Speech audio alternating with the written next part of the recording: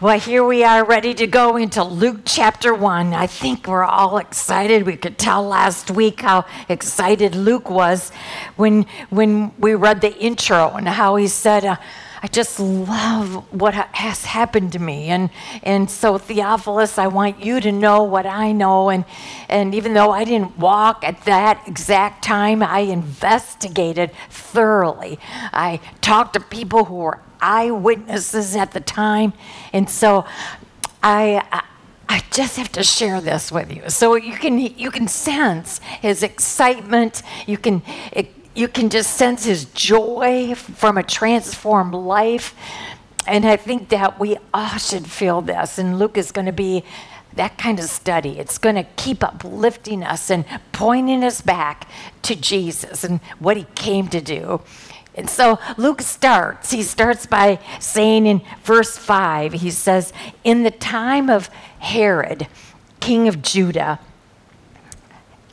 he sets the tone by kind of letting us know the atmosphere, the mood of how the government is. And because all he has to do is say that it is Herod, king of Judea at that time. And we know that Herod is kind of like a title name for a king, but he was notorious for being just mean and nasty and cruel and had no value for others' lives, just his own. He was Herod the Great. He was the Herod that said and pronounced the killing of all baby boys under 2 when Jesus was born. I mean, you just wonder how a person could be like that. Well, he is at the helm at this time. And so that's the ruling, that's the governing body. But then it goes on to say there was a priest named Zechariah who belonged to the priestly division of Abijah. In those days, the priests, there were many, many priests. And the priest line started when with Moses' brother Aaron. And it says that Elizabeth, too, was a descendant of Aaron. So, they were a very religious couple. They loved the Lord. They served the Lord greatly. And he was a priest, and he was a part of the division. And the priesthood was divided into 24 divisions. I suppose that would keep order and keep how to take turns, because serving in the temple was such an honor. And so I'm sure they did this way. And so now it was Division 8's turn. And so just so it happened that Abijah was the one who had been in charge of Division 8. So that's what it said. He belonged to the priestly division of Abijah. He was King Rehoboam's son years and years prior. He was Solomon's grandson. So he was kind of the name of Division 8. And it says both of them were upright. I mean, just look at their heart, look at their character. I mean, Luke must have really investigated. What were those two people like anyway? Because I'm sure the question for Luke is the same one for us, of all the hundreds and hundreds of people, Jews, that were waiting for this moment of Christ being born and getting near that time. And so why were these two picked? Why was Mary picked? I don't know the exact answer, but I think I'm close. I would dare say, because learning the character of God, he's not impressed with exterior. He is so conscientious, and he is so looking at the heart condition. God always looked at the heart. And so when Luke describes them, both of them were upright in the sight of God, observing all the Lord's commandments and regulations blamelessly. They were good folk. They were good people. They loved the Lord. But what a lesson for us to see here, that you can love the Lord with your whole heart and you can serve him greatly, and yet that doesn't guarantee that life is going to be smooth, that life is going to go just the way you want. because look what it says. But they had no children because Elizabeth was barren. And now they were both well along in years. The one thing that they wanted so was a child. And Elizabeth wasn't able to have one. And it's even terrible today when a couple so desires to have a baby and something happens in their bodies that they can't for whatever reason. And yet the stigma back in those days, I'm so glad we don't have this today, but back then, a woman's children were her crowning glory. I mean, that proved her worth. That was her job. That was her main reason for being alive.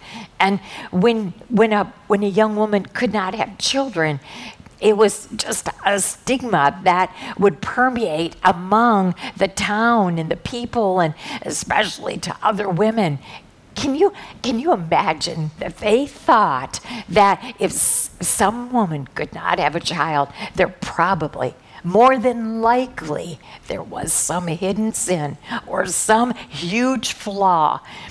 And because of that, there were whispers and mockery and elbow jabbing, and it was just not easy. It was bad enough not to be able to have a child, but then to have all this kind of persecution or abuse going on and having people talk about you like this. Well, once when Zachariah's division was on duty, so see, it was the section number 8, it was division number 8's turn, and he was serving as priest before God, and he was chosen by lot. And that was according to the custom of the priesthood. And I wanted to investigate, what does that mean? And not only was he now in division 8, but there still was many priests in division 8. And there was only 3 lots chosen to do the work in the temple. And it was a wonderful and, very much an opportunity that every priest wanted. So they cast lots on who would go in and do what.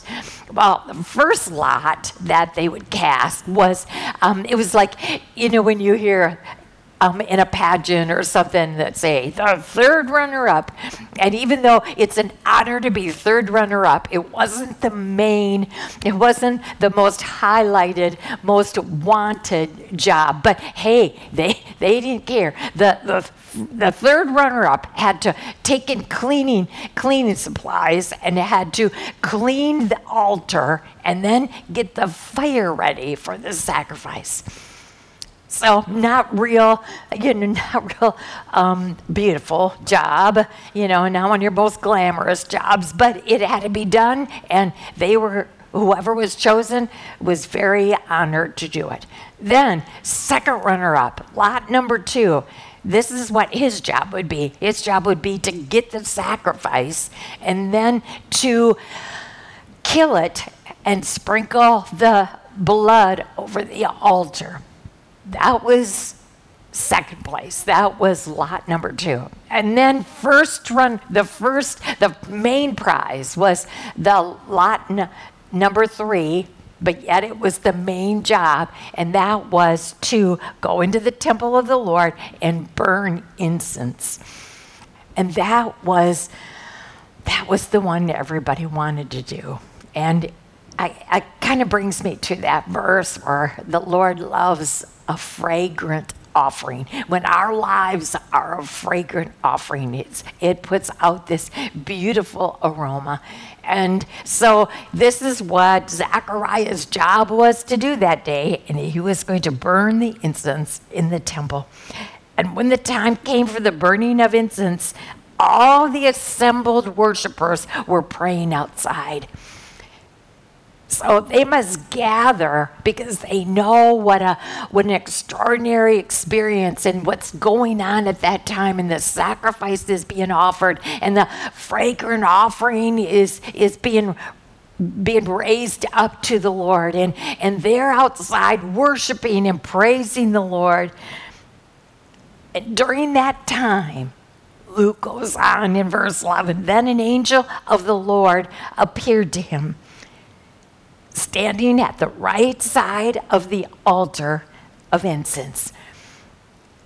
I mean, this had to be, and it says that he was very startled and he was gripped with fear. I'm sure that was a surprise, because we're not just talking a little cherub angel with little wings and, real cute. I mean, we're talking a major archangel who was sent from God and all of a sudden appears right at that altar when Zechariah is ready to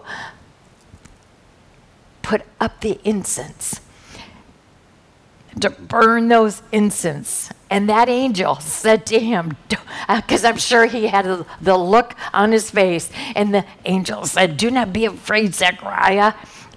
Your prayer has been heard.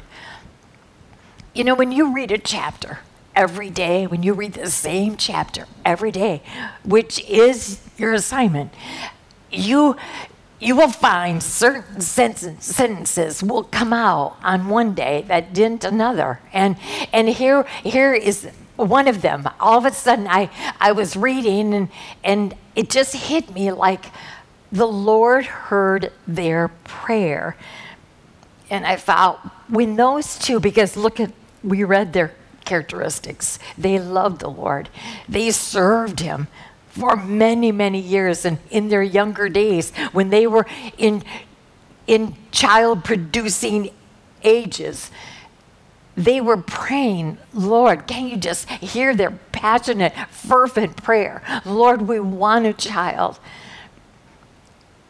And it got me thinking again about prayer. Sometimes I think we think prayer is for the Lord's benefit, and sometimes we have to almost tell him the situation. And that's ridiculous. And then maybe sometimes we think, well, we don't have to tell him, but maybe we just need to remind him. And that's not necessary either. So if the Lord knows and his will, he's going to accomplish his will anyway, why even pray? And prayer is for us. It is a gift. It is a gift that has been given to us so that we can stay connected, that our spirit can stay connected to God's Holy Spirit. And then we can hear him. We can be reminded of what we've learned. We can get direction. We can sense his peace. We can believe that his will is perfect. What a different way we could handle situations if we stayed connected to the Lord and heard his voice instead of our own. And another thing about prayer is that we don't always get a yes answer. And many times we say, oh, the Lord answered my prayer, and that generally means that we got what we wanted. But sometimes he doesn't give us what we want, but he's still answering our prayer. He's just saying no. I mean, have you ever taken a minute to think back? And now that you are at this place, you can look and say, oh, am I ever glad he said no to that request? Did he ever know better? My whole life would be different if he would have given me what I wanted. And it wouldn't have been a good thing. And I don't mean to be frivolous or silly, but what comes to my mind is when I was younger, in my late teens, and I was dating this wonderful guy, and I thought we were just perfect for each other. And we had so much in common.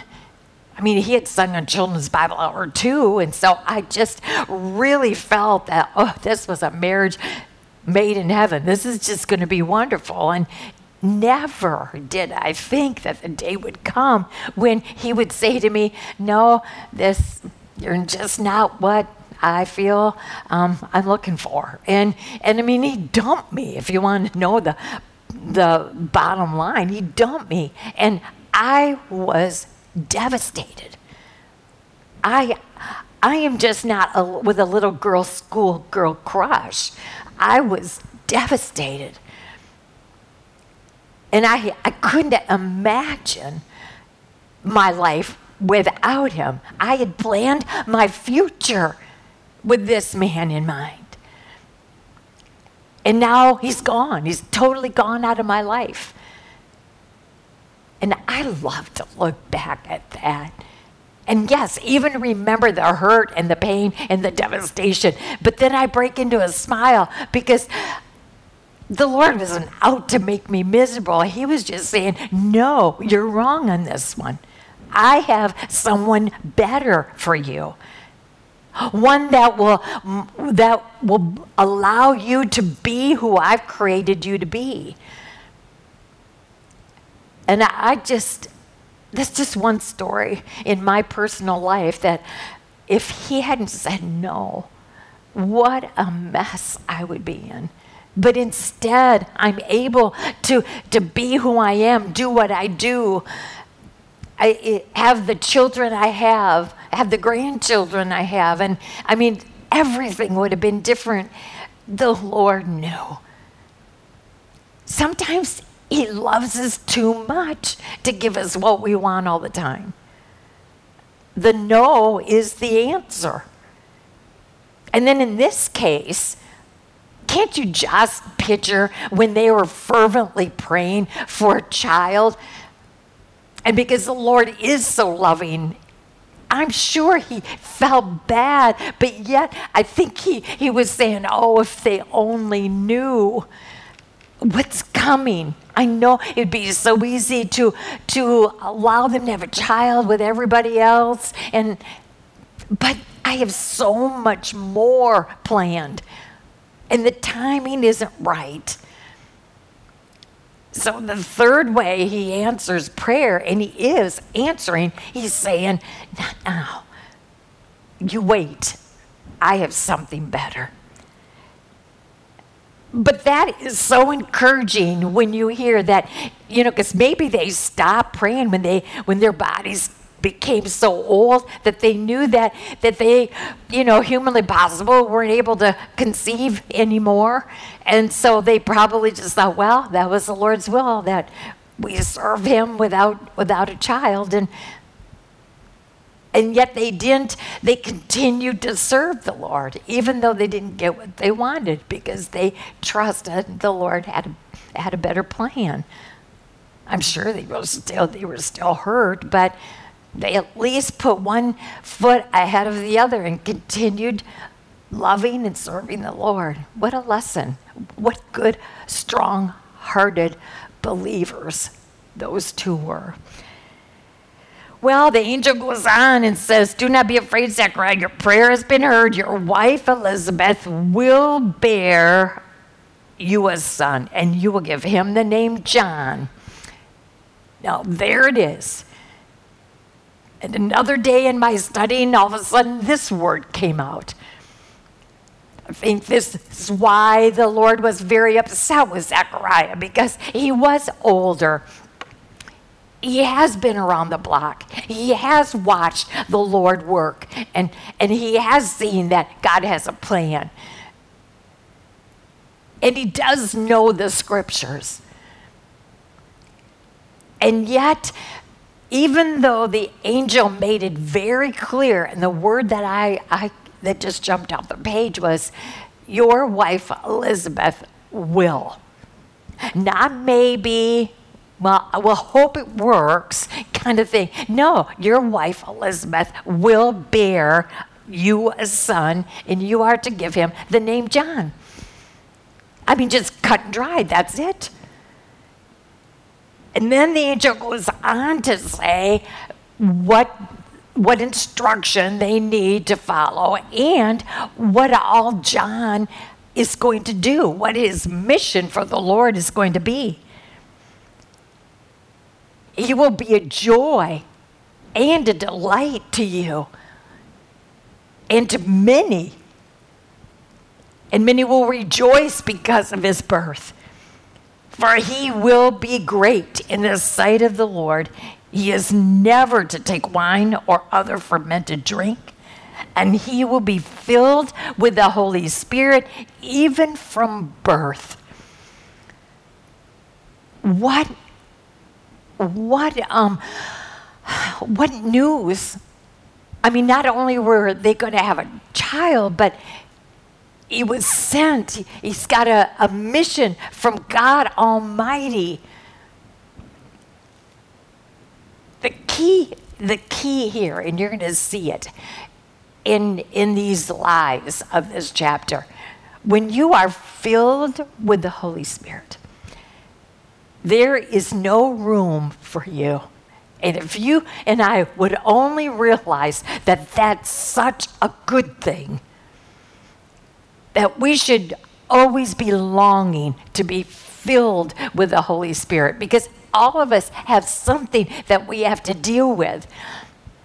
And what a difference in how we deal with our something, whether we're filled with the Holy Spirit or we're filled with our own self desires and wants. And he said, your son is going to be filled with the Holy Spirit from his birth. And then look, many of the people of Israel will he bring back to the Lord their God. It looks like that they're living in a day and age just like we are. When people are going their own ways, no matter if they even call themselves Christian. Here the Israelites, they were just following their own selfish whims, and they've gotten off track. And John was going to be used to bring them back into the fold. And he will go on before the Lord in the spirit and in the power of Elijah. That is maybe a line that we can easily go over, but maybe I'm getting a little more like Luke. I want to investigate why whoever told Luke this, why did they compare John the Baptist to Elijah? That he would have the spirit and the power of Elijah. I went back into 2 Kings 17 and 18 just to kind of review a little bit about what was Elijah like. You know, he was an everyday man. I mean, he didn't graduate top of his class from prophet school.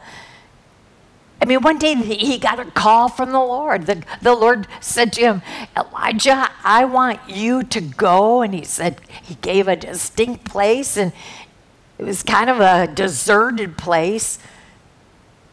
I'm starting to realize that the Lord does his best work when we have no distractions. He can teach us the most when we are just concentrating on him.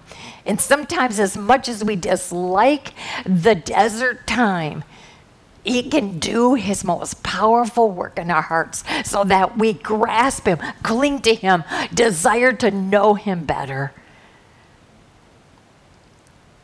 Elijah obeyed. See, this is another thing that the Lord is always testing us on. Are you willing to listen to my word? Because it doesn't change. My promises are for real. And when I say I will, I do it. And he will test us to make sure that we really do believe that. Not just with our flippant religious theology, but we really do believe he is who he is. And when he speaks, he means it. And when he says go, he wants and expects us to go. It's not a suggestion, it's a command. And how many times do we think it's just a suggestion and I'd rather not, so I don't? I shudder to think how much I've missed. Because if Elijah hadn't said yes to that call of God to go to this desert area, I can't even put it into words how everything too would have been so different. But he did go. God said to him, I know it doesn't look like you have any food or water or anything like that. He says, but I will see to it that the ravens bring you every morning and evening bread and meat. Isn't that something? I mean, what kind of miracle is that? That raven, a big raven, will bring to you bread and meat every morning and night. And even in this dry area, there will be a brook where you will always be able to have water. So the Lord and Elijah had a time together. And at just the right time, then God said, okay, Elijah, it's time to move. And I want you to go to a little town called Zarephath. And Zarephath was a little town that was kind of in the middle of Sidon. And if you know anything about Sidon from Scripture, it is not a nice place. It's evil. And when I looked it up about Sidon, it was that land, that territory was owned by Jezebel's father. So when you have evil pagan people like Jezebel and her family, you can about imagine what kind of town this is. Well, the Lord's instruction to Elijah was to go to this town in Sidon, Zarephath. And there he would meet a widow. And he was to ask this widow for a drink of water and for food. Now, that's quite a request. I mean, that's quite maybe not a request, it was a command. That's what I want you to do, Elijah. And he did it. He went. I'm sure he had many things going on in his mind, like, I don't know if I'm supposed to be there. I don't know if I'm supposed to be rubbing elbows with people like that. But God said, and he believed and obeyed God's word, and he went, and there was this widow. I'm sure there were umpteen other widows there, but he knew the one to go to because God led him to her. So he said to this woman, would you please, would you give me a drink, and would you give me some food? And the woman just looked at him, I'm sure, and said, we haven't had rain, so water is scarce, and I just have a little bit of grain and a little bit of oil, and I was going to make our last meal for my son and I. And then we have nothing, so we were just going to give up and die. And Elijah says to her, see, this is good from training in the desert. He looks at her and he says, no, I want you to do it. I want you to make me some food. But then I want you to watch and see what happens to your grain and to your oil. It will never be used up. Now, that all sounds well and good because we know the story, but if you were that widow and you have some stranger telling you to use your last little bit of grain and oil and to give it over and then to say something like, this sounds a little corny or even hocus pocus, ooh, magic, and that won't ever deteriorate. I mean, are you really going to believe that? It sounds a little ridiculous. But she too believed. I love that. She believed and she did make that food for Elijah. And she watched her grain and oil not even go down in those containers.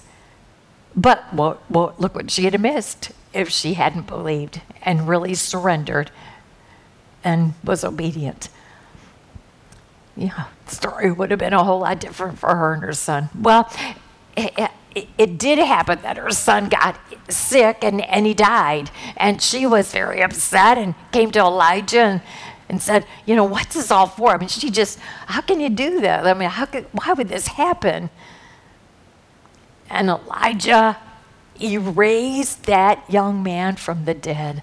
Now I'm starting to see, John the Baptist, you are to be like Elijah, with his spirit, with his belief, with his obedience, and with the power that he was filled with. I was reminded of that verse in Ephesians 3. To him who is able to do immeasurably more than what you and I could ever imagine or think. And how does he do that? He does it with the power that he's instilled within us. Yeah, he does it through the power that he puts inside of us. We can, if he says do it, and we think we can't, there is a power within us that should motivate us forward, and that we are willing to comply, to be obedient. It's not us doing it. It's the power that's within us, given to us by God himself. And he will go on before the Lord in the spirit of power of Elijah and turn the hearts of the fathers to their children.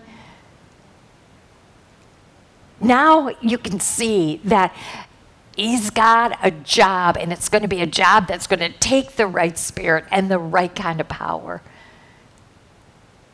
John is going to watch his faith grow. Do you know that your faith grows when you step out and exercise your faith?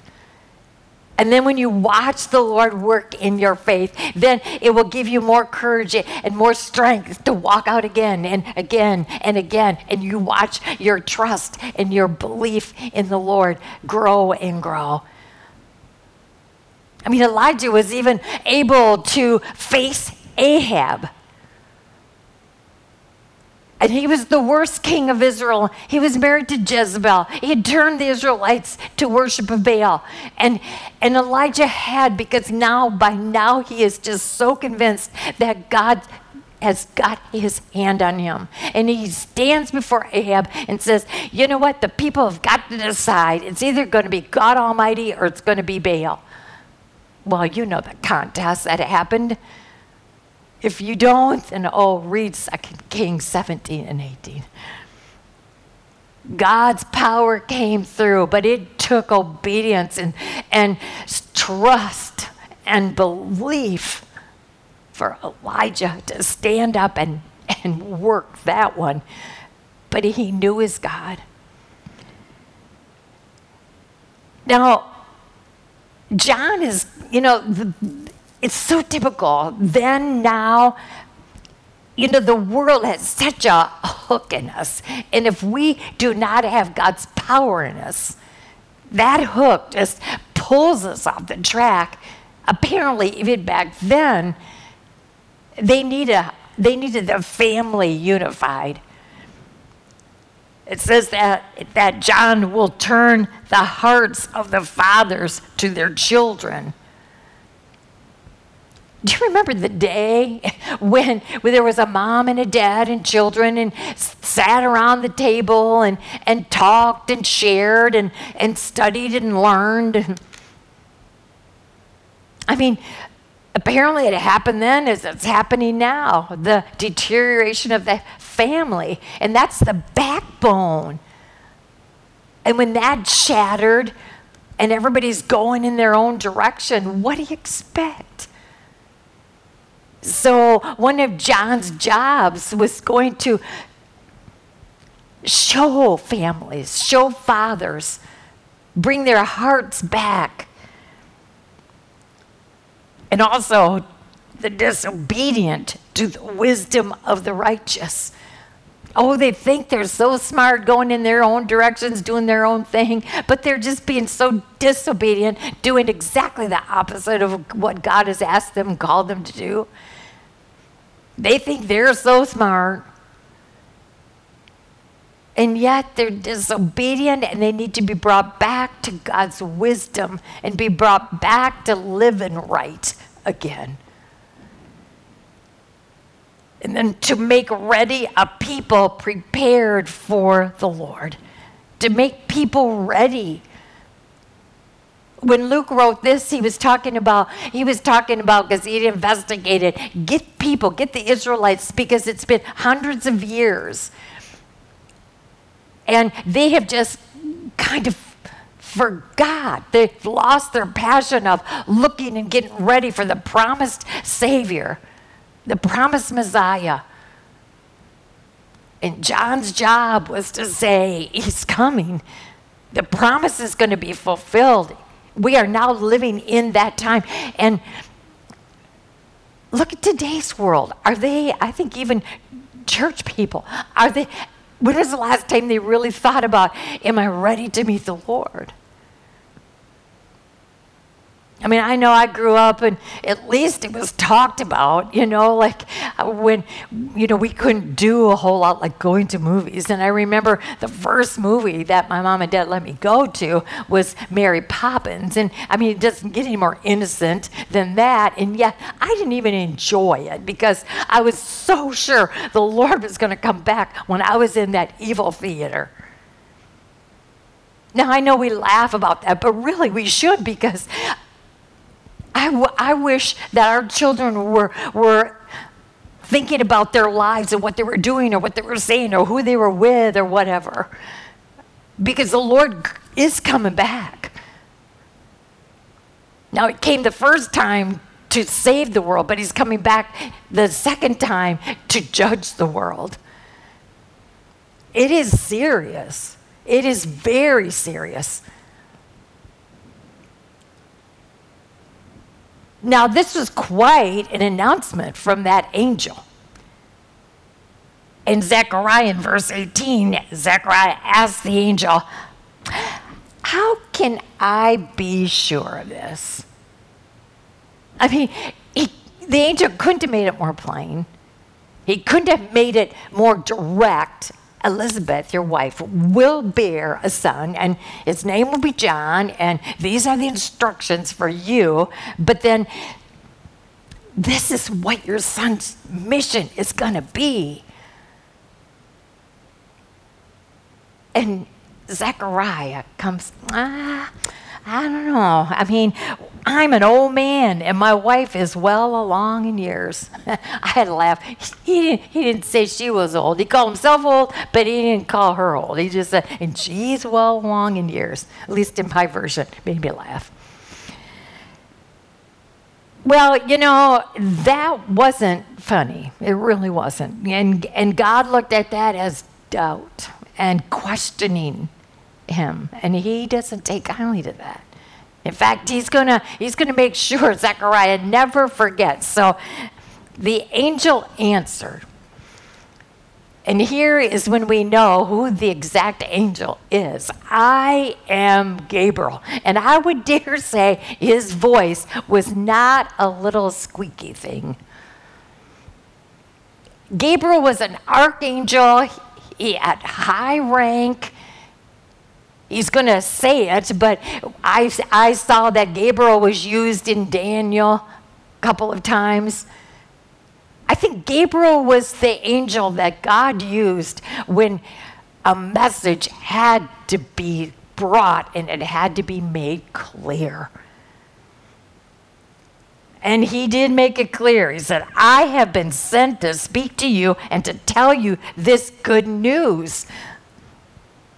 I think if you read between the lines a bit, you would almost hear Gabriel say, you should be ecstatic.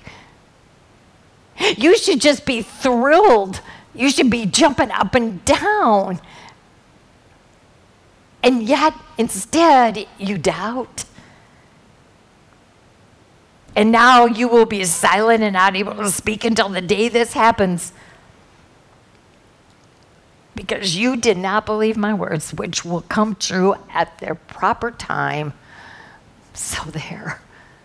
You're not going to be able to speak till this thing happens. Now, you would think that that meant as soon as John was born, he would automatically get his voice back. But we're going to see that the Lord is still working.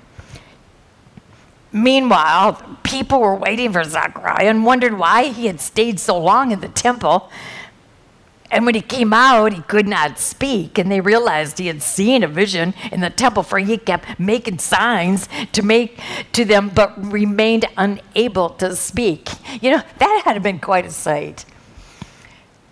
They were there probably waiting for Zechariah to come out with all of his robes and his authority and all of and to hear about this experience and praise and worship. And instead, here comes a man whose robes are kind of messed up, and his face is probably a little whitish, grayish. And then he's doing all these signs with his hands, and he can't speak. And it just must have been the opposite of what they were expecting. It was a sight. Verse 23, it kind of made me smile because it said, when his time of service was completed, he returned home. Now, he is an old man, and I can, in my human nature, I can see why he questioned. I mean, he's saying we're old. Our bodies aren't working the way they used to. And so it's not even realistic. So, this doesn't make sense. And yet in verse 23, it says, when his time of service was completed, he returned home. And, all I can think of, because it says in verse 24, and after he came home, his wife Elizabeth became pregnant. I'm thinking, way to go, Zechariah. Because, this isn't the virgin birth. This is going to have to happen the normal way, and yet this was far from normal. Their bodies weren't working anymore. And yet God saw to it. I just love the way God just understands not only us, but our bodies. And he was determined when God has a purpose, he makes way. It says Elizabeth remained in seclusion for 5 months. When she realized she was pregnant, she went into seclusion. I think that this probably shows not only maybe she was a quiet person, maybe she was very submissive to her husband, maybe, she wasn't a loudmouth. And I think also she had been so abused by women that her safety was I'm just going to stay home.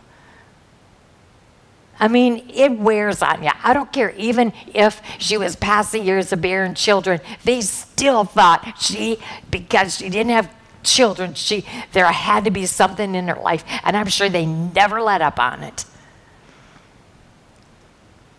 And so for 5 months, I think she just secluded herself to bask in this miracle. In her quiet way, she just wanted to be with the Lord who made this possible. Because look at verse 5, she gave all credit. She said even though she was alone, she used these, someone told her, maybe it was Elizabeth that told Luke. I don't know who told Luke, but he wrote it down to make sure that we saw that Elizabeth, even in her seclusion, she said, the Lord has done this for me. In these days, he has shown his favor and taken away my disgrace among the people. See, it shows she still was hurt. And the Lord had delivered her from this. And she was just praising him. Now his favor, what does his favor mean? You see it a couple times. and his favor is anything that he does in our lives that no one else could have done. When you read his favor, it's only God could do this. You know, it's so good every now and then to take a second and think how God has worked in your life and my life, and only he could have done this. There's no other way to say it. When his favor is on you so that he does something, produces something in your life that only he could do. No one else could. Then the story shifts. It says in verse 26, in the 6th month, God sent the angel Gabriel. Here he comes. Here it comes again. And this is an important announcement also. In fact, if we ever get a chance when we're in glory and we can actually speak to Gabriel, and if we ever asked him, what was your favorite mission? Even though we knew everyone was important, everyone was sent by God, I would dare say, when I went to Mary and told her she was going to bear the Savior of the world.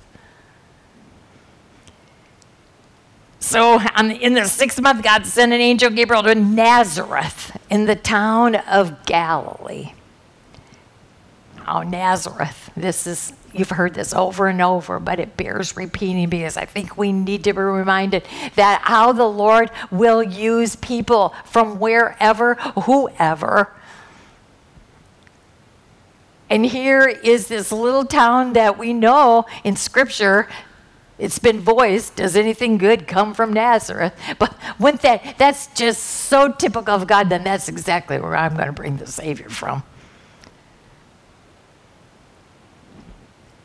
And so it says, to a virgin pledged to be married to a man named Joseph, a descendant of David. I mean, this has all been prophesied. This is just such a fulfillment of what was prophesied. In fact, I mean, you go back to Isaiah and Jeremiah and hundreds of years before, and you will hear words like this from Jeremiah 23. The days are coming, declares the Lord, and I will raise up to David a righteous branch, capital B, a king, capital K, who will reign wisely and do what is just and right in the land. His name will be called the Lord, our righteousness. So this has been told for hundreds of years, and now we're seeing it absolutely come into full truth, every detail. And this gal, her heart, and we're going to see from these next few verses, the Lord handpicked her. Her heart was so innocent and so pure. She knew her Bible. She knew the Scriptures. But she knew that she was just a plain, ordinary girl from no big city, no big name of any kind. Her name was Mary. That even sounds like a name used often. The angel went to her and said, "Greetings, you are highly favored. The Lord is with you." Now, verse 29 said, Mary was greatly troubled. Now remember, she doesn't know why the angel has come to her. She hasn't received the message. She has no idea what she's troubled about is the fact that the angel said that you are highly favored and the Lord is with you. I'm sure she was thinking, why me? I'm a nobody. I'm just plain. She was greatly troubled at his words and wondered what kind of greeting this might be. But the angel said to her, "Do not be afraid, Mary. You have found favor with God. You've been highly favored by God. You will be with child and give birth to a son, and you are to give him the name Jesus. He will be great and will be called the Son of the Most High. The Lord God will give him the throne of his father David, and he will reign over the house of Jacob forever. His kingdom will never end." If remember, we heard those words last year in Daniel chapter 2. After Daniel interpreted Nebuchadnezzar's dream, and we talked about it last week a bit, but once Babylon, the world power, was taken down, and then the next world power, Medes and Persians, that kingdom was taken down. The Greek Empire was taken down. The Roman Empire, that's what they were living in at the time of Jesus. But eventually we know that after 500 years, the Roman Empire went down. But Daniel goes on and says, and it kind of reminds us of today. Now, we don't live under Roman rule, but, we still are under government rule. And sometimes in the world government, you could see that there are leaders that think they're invincible, that they're almost gods. And we need to be reminded to not get shook, because God's word is so standing firm. And that these world powers that have been made by human men and women, and who've thought themselves gods themselves, they're going down. And while this is all happening on earth, God is raising up a kingdom that his children will belong to. And if you've gone to the cross of Christ and you've accepted Jesus as your Savior, you've humbled yourself and realized you can't do it without him. Only he can save you from your sins. If you have made that walk, then you can know today and not question or doubt. You can know you belong to that kingdom that he is raising up. And that kingdom will have no end. Boy, that is a hallelujah thought, isn't it? In verse 34, she comes back with a question, and maybe you thought, well, how come she gets away with her?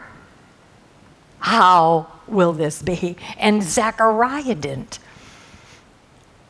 I don't know for sure, but again, knowing God the way we do, I think there's a time when God says, you know what, you're older now. You should know better.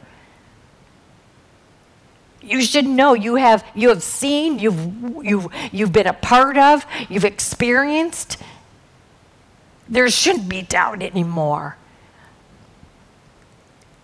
But I think even more importantly, even though she's young, I think he could see in her heart that this was such an innocent question, not doubting God, but again, my mom just told me how these things work. And I think she probably was a little concerned. I'm engaged to Joseph, but we haven't done anything. We're good kids. God saw her heart. And so when she says, how can this be? I am a virgin. And the angel answered. This is what was the answer to Mary's question.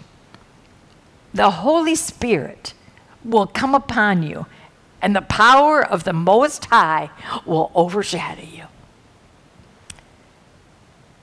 Now, don't you think those words alone would have raised another 1,001 questions? Like, what in the world do you mean? The Holy Spirit is going to come upon. Am I going to see it? Am I going to feel it? How am I going to know the Most High is going to overshadow me? What in the world?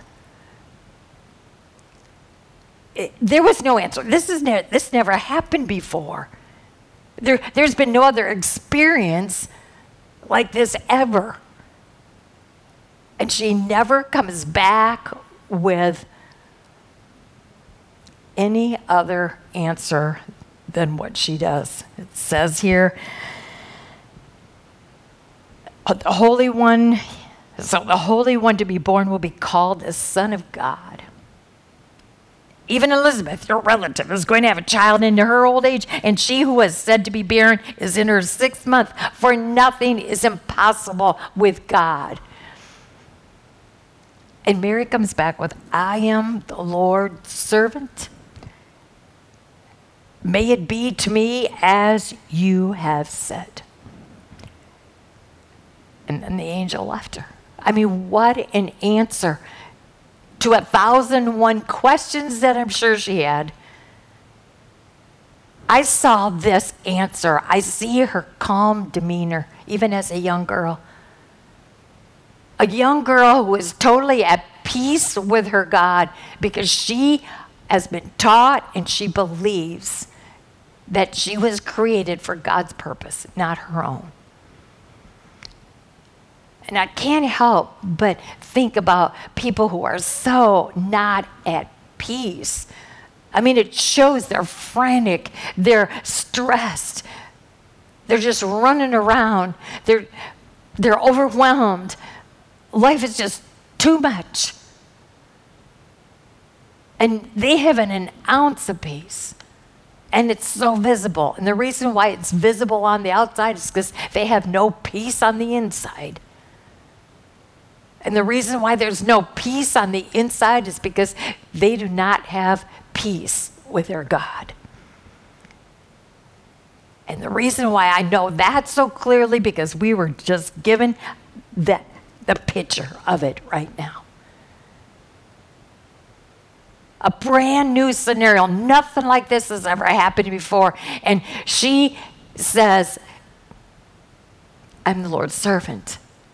I'm here to do whatever he has asked me to do. She's at peace with her God.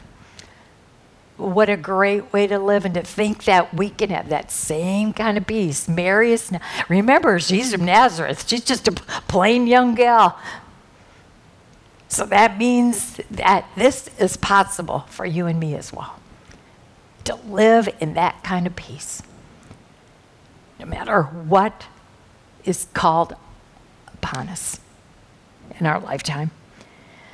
Okay, verse 39. At that time, Mary got ready and hurried to a town in the hill country of Judea, where she entered Zachariah's home and greeted Elizabeth. Do you believe that God knows who to put in our lives at just the right time? Right person, right place, right time. Don't you think that right now this was the perfect time to get Mary out of town? God knows. He knows exactly. And he sends her to Elizabeth for 3 months. I think we are going to see such a change in this young woman in those 3 months. She goes with 1,001 questions in her mind, but yet she's obedient, but still she's a human young girl, and she is wondering, how is this going to happen? I mean, she should be screaming, are you crazy? Do you realize what this is going to do to my family, what it's going to do to me and Joseph? I mean, and yet we see just the opposite. We see her submissive. We see her surrendered. I can't help but think of that old hymn, all to Jesus I surrender. All to him I freely give. I will ever love and trust him, in his presence daily live. All to Jesus I surrender. Lord, I give myself to thee. Worldly pleasures all forsaken. Take me, Jesus. Take me now.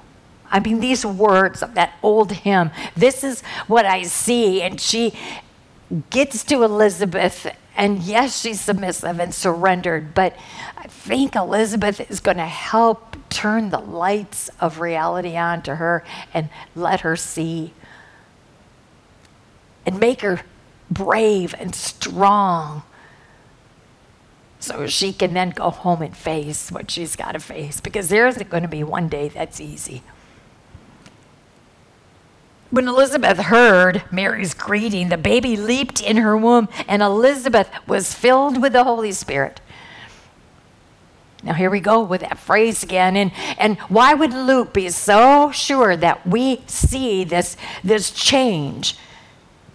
You know, before I told you that I think she had been so hurt and she was just safer in her own home, and it was easy for her to be quiet and secluded. And now we hear it says she's filled with the Holy Spirit, and the Holy Spirit, I think this is totally out of her human character, because it says she was filled with the Holy Spirit, and in a loud voice. I don't know if Elizabeth ever knew she had a loud voice before. I don't know, but I think the Holy Spirit really produced something in her, and out it came. And she exclaimed these words, "Blessed are you among women, and blessed is the child you will bear." The Holy Spirit has given Elizabeth the insight of not only is Mary pregnant, but she's pregnant with the Christ child. And she says, "Blessed are you." And then verse 43, "But why am I so favored that the mother of my Lord should come to me?" I mean, you can see that Elizabeth's joy is just everywhere here. And yet, what do you think this is doing to Mary when she hears these words? I think it's starting to sink in. And she's starting to see this. It's not going to be easy, but what an honor, what a privilege. Elizabeth explains to her, "As soon as the sound of your greeting reached my ears, the baby in my womb leaped for joy. Blessed is she who has believed that what the Lord has said to her will be accomplished." She has given Mary a big, huge compliment here.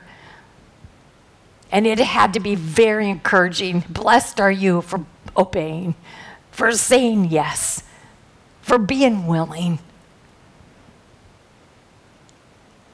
Because in verse 46, all of a sudden we see this change. I think Mary, out of her then comes this expression, "My soul glorifies the Lord, and my spirit rejoices in God, my Savior."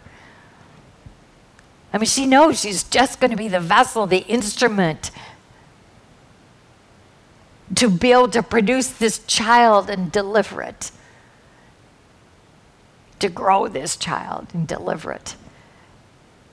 "For he has been mindful of the humble state of this servant." See, she knows I'm nothing special. "From now on, all generations will call me blessed." And if you've had a split second thinking that this is where Mary turned cocky, you are so wrong. I mean, I think she's still trying to sink in this is what Gabriel said, this is what Elizabeth said. And then she comes right back and says, "For the mighty one has done great things for me." Again, she's understanding what this highly favored really meant. That God is just going to borrow her body to produce the Savior. Holy is his name. His mercy extends to those who fear him from generation to generation. He has performed mighty deeds with his arm. He has scattered those who are proud in their inmost thoughts. He has brought down rulers from their thrones. He has lifted up the humble. He has filled the hungry with good things, but has sent the rich away empty. He has helped his servant Israel, remembering to be merciful to Abraham and his descendants forever, even as he said to our fathers. Remember when I said a little while ago, Mary knew her Bible. And not only did she know her Bible, she lived it. She believed it so much that it just permeated her character and her thoughts, her words, her deeds. And remember, Mary is nothing special except that God could see her willing heart. And that's what I think we need to look at. What does God see when he looks at our heart? Could he use us too? Do we know and believe our Bibles so much that it has made a transformation change, and we believe that we are here for God's purpose, not our own? When he calls us to something, would we say, I am your servant, Lord. May it be as you say. Well, Mary stayed with Elizabeth for about 3 months and then returned home.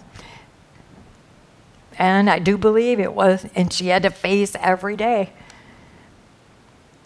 When it was time for Elizabeth to have her baby, she gave birth to a son, and her neighbors and relatives heard that the Lord had shown her great mercy, and they shared her joy. Yeah, little change, huh? A little change in the way they're handling her.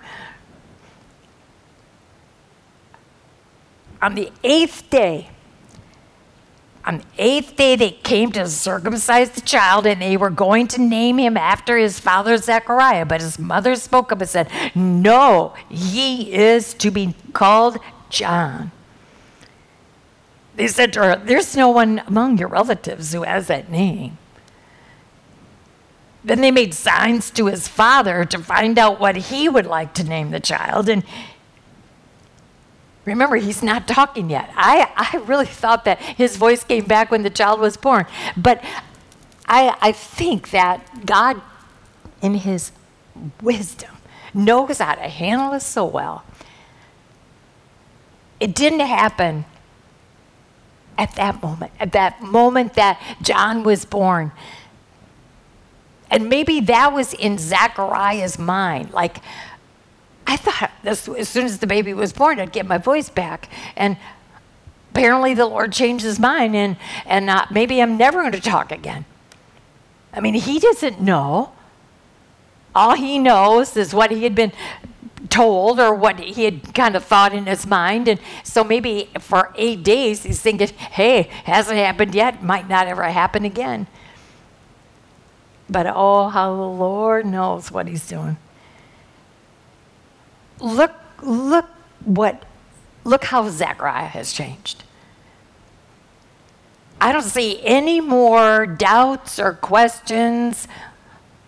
He makes some gesture to get him a tablet, and he writes in very emphatic words, his name is John.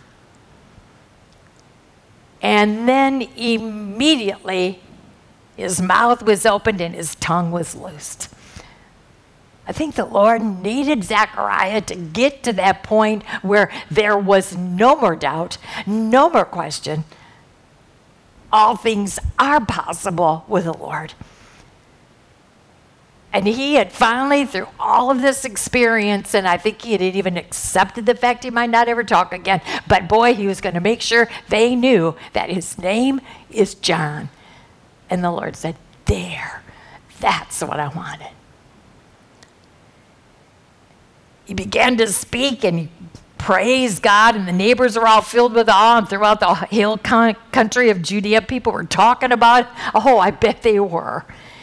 Everyone who heard this wondered about and asked, what then is this child going to be? For the Lord's hand was with him. They're already starting to see he's going to be a unique one. God's got something up here. His father Zechariah was filled with the Holy Spirit. Now watch, Zechariah is filled with the Holy Spirit, and he's able now to say these words. And he starts by even talking about Jesus. And Jesus isn't even born yet, but all of a sudden, all the scriptures that he knows and has learned, he's seeing, it's true, and I believe it.